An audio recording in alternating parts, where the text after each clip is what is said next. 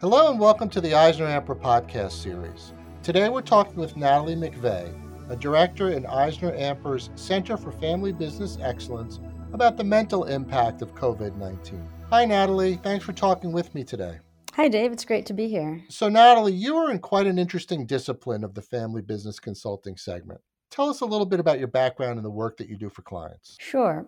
So family business consultants really help families deal with their family side and the business side. So I'm a management consultant. I have a management consulting background. I'm also an executive coach and a practitioner of neuroscience. That really helps on the family side. And so we help them make complex decisions and navigate change in their family systems. So Natalie, when a work-at-home employee or a small business owner is dealing with the uncertainties of a pandemic, and combine that with their daily personal responsibilities, how can that affect their mindset? That's a great question, Dave. Right now, we're all going through a transition, and change doesn't happen overnight. It impacts us in several different ways. So there's our affective, which is our emotions and feelings. There's our behavior, it's what we're doing. And there's our cognition, it's how we're thinking. And right now, all of those are being impacted simultaneously. So it feels really exhausting for many of us. We're habitual creatures. Habits make us happy. They make us effective. And they also make our brains work a lot less. When we're not in habit, we actually use a different part of our brain, our memory process center. So 45% of our day usually is spent in habit. And now we don't have that many habits making us feel better, making us feel like we're in control, and making us feel safe. So we're probably overwhelmed and exhausted. And that doesn't allow us to see broadly. It actually makes us go in to take care of ourselves. And so our scope of vision is a lot more narrow, and it's a little more negative. And as you see, a lot of the news is really negative. So how do we pull ourselves out of that negativity and find some of the bright spots during this time? So during this undetermined period of social distancing, we've heard about the importance of maintaining your exercise regimen, eating properly, getting enough sleep, sunlight, fresh air, the physical stuff. But are there things that you can do to keep yourself mentally sharp? And if so, what are they? Absolutely. One of the things I would start doing is watching our words really carefully. Our brain doesn't know the difference between fact and fiction. So when I say something, it becomes true. So even the phrase social distancing is anxiety producing. We're not actually socially distancing, we're physically distancing. We don't have to not be social. So watching how we talk about it, we can come from a place of abundance. So we're actually physically distant from people, but we might be more connected than usual. In fact, I know my phone rings off the hook now because people are worried about not being in contact. So finding the benefits of this time, and there might not be that many. It's hard to juggle work and children and spouses and your own anxieties, but there's benefit finding research that talks about how when we find benefit, we actually broaden and build our thought processes. We're more generative, we're more thoughtful. So that's one of the things, is to try to find the benefits and to try to be very careful with our language so that the things we make true for us actually are true. How about meditation? Does that help? Meditation absolutely will help. Meditation increases our immune system. It increases our own resilience. It actually allows us a pause between impulse and reaction. So it gives us space to help create these new habits because we're so used to doing things naturally, autonomically, that we don't think. So a lot of people are saying, well, I have less time than I used to have. Well, that doesn't make a lot of sense to me, although everyone's busier, but most people aren't commuting now. So instead of taking time to decide what to do with that commute time, we made an automatic reaction of, we'll just work. It's the thing that we know to do. So mindfulness and meditation, and they're separate practices, but they'll actually allow for a pause. They'll allow us to be more intentional. And if you're worried about touching your face when you're going grocery shopping, one of the things about sharing warnings is that we think about the thing we just shared. Everyone says, don't touch your face, and you realize how much you touch your face. Mindfulness is a way for us to not touch our face during this time. And over the long run, mindfulness actually leads to increased mental acuity and longevity. So it's absolutely something to do. It's going to be harder now because there is this overwhelm. So I'd encourage people to get an app to help them at first, try the practice. And all of these things are going to feel hard. And the big thing about now is just try to push through resistance to build these new habits. There's some research that says habits start in 21 days. That's not quite true.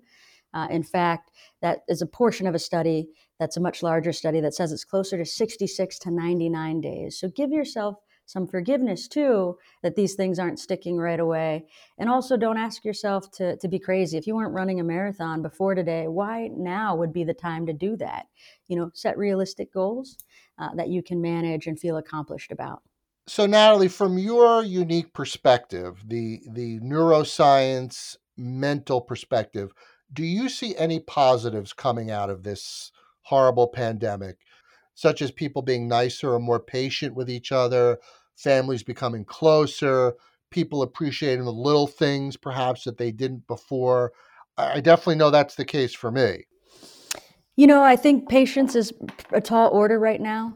I think self-patience might be useful, but because we're stressed, we might not be as patient. I do think people are being kinder to each other. In fact, the whole physical distancing is a group act of compassion. We're physically distancing to make sure that other people don't get this. And compassion releases peptide hormones of oxytocin and dopamine and serotonin at the same time, which contribute to our own happiness and optimism. And in fact, they're the same neural pathways as love.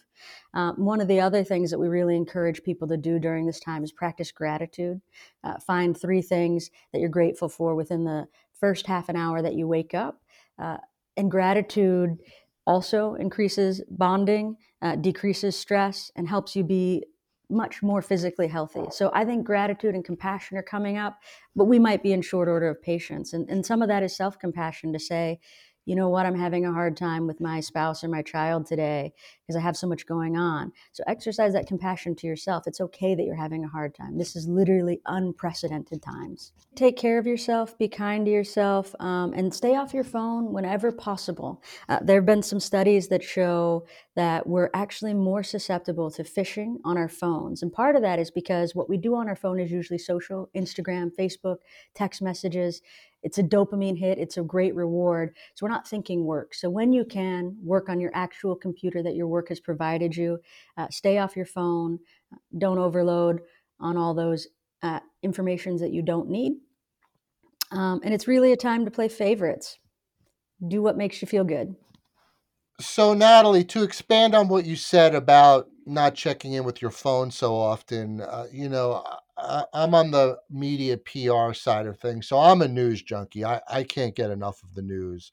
But you hear a lot of people say, you know, don't watch the news. It's all bad.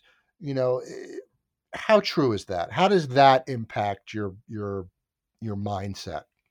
I agree. I think one of the things that we need to think about is what's sucking our energy, what's making us spiral. And a lot of that is the news. We don't know what's going to happen next. And our brain really wants to make sense of the world. It's trying to figure it out. So what it's going to do every time it takes in this new news with the answers we don't know yet is trying to make sense of the world. It's taking up a lot of space. It's increasing our stress. Now, I'm not saying put your head in a hole, but seriously monitor the time in which you're spending on it. And again, it might be a good rule to say, I only watch the news on TV for an hour, or I only watch it on my computer. That's when I check my feed. When you're doing it on your cell phone, when we have access to our cell phones, that's the challenge, is we don't really monitor what we're doing then. There's no resistance in between news or not. So one of the things you might want to do with your phone when you're texting people is actually put a picture with the person's name so we feel like we can see the face. And you might have a rule that every time you get on your phone, you have to text someone or call someone. It increases resistance between actually checking the news or losing yourself on Instagram. And allows you to make the space for that connection. Well, Natalie, this is a really interesting take on this whole dilemma that we're all in right now. So I thank you for your time and your insights. Thanks so much, Dave, for having me. I love this discussion and happy to have more with anyone who's interested in some tips and tricks to really manage their stress during this time. And thank you for listening to the Eisner Amper podcast series. Visit EisnerAmper.com for more information on this and a host of other topics. And join us for our next Eisner Amper podcast when we get down to business.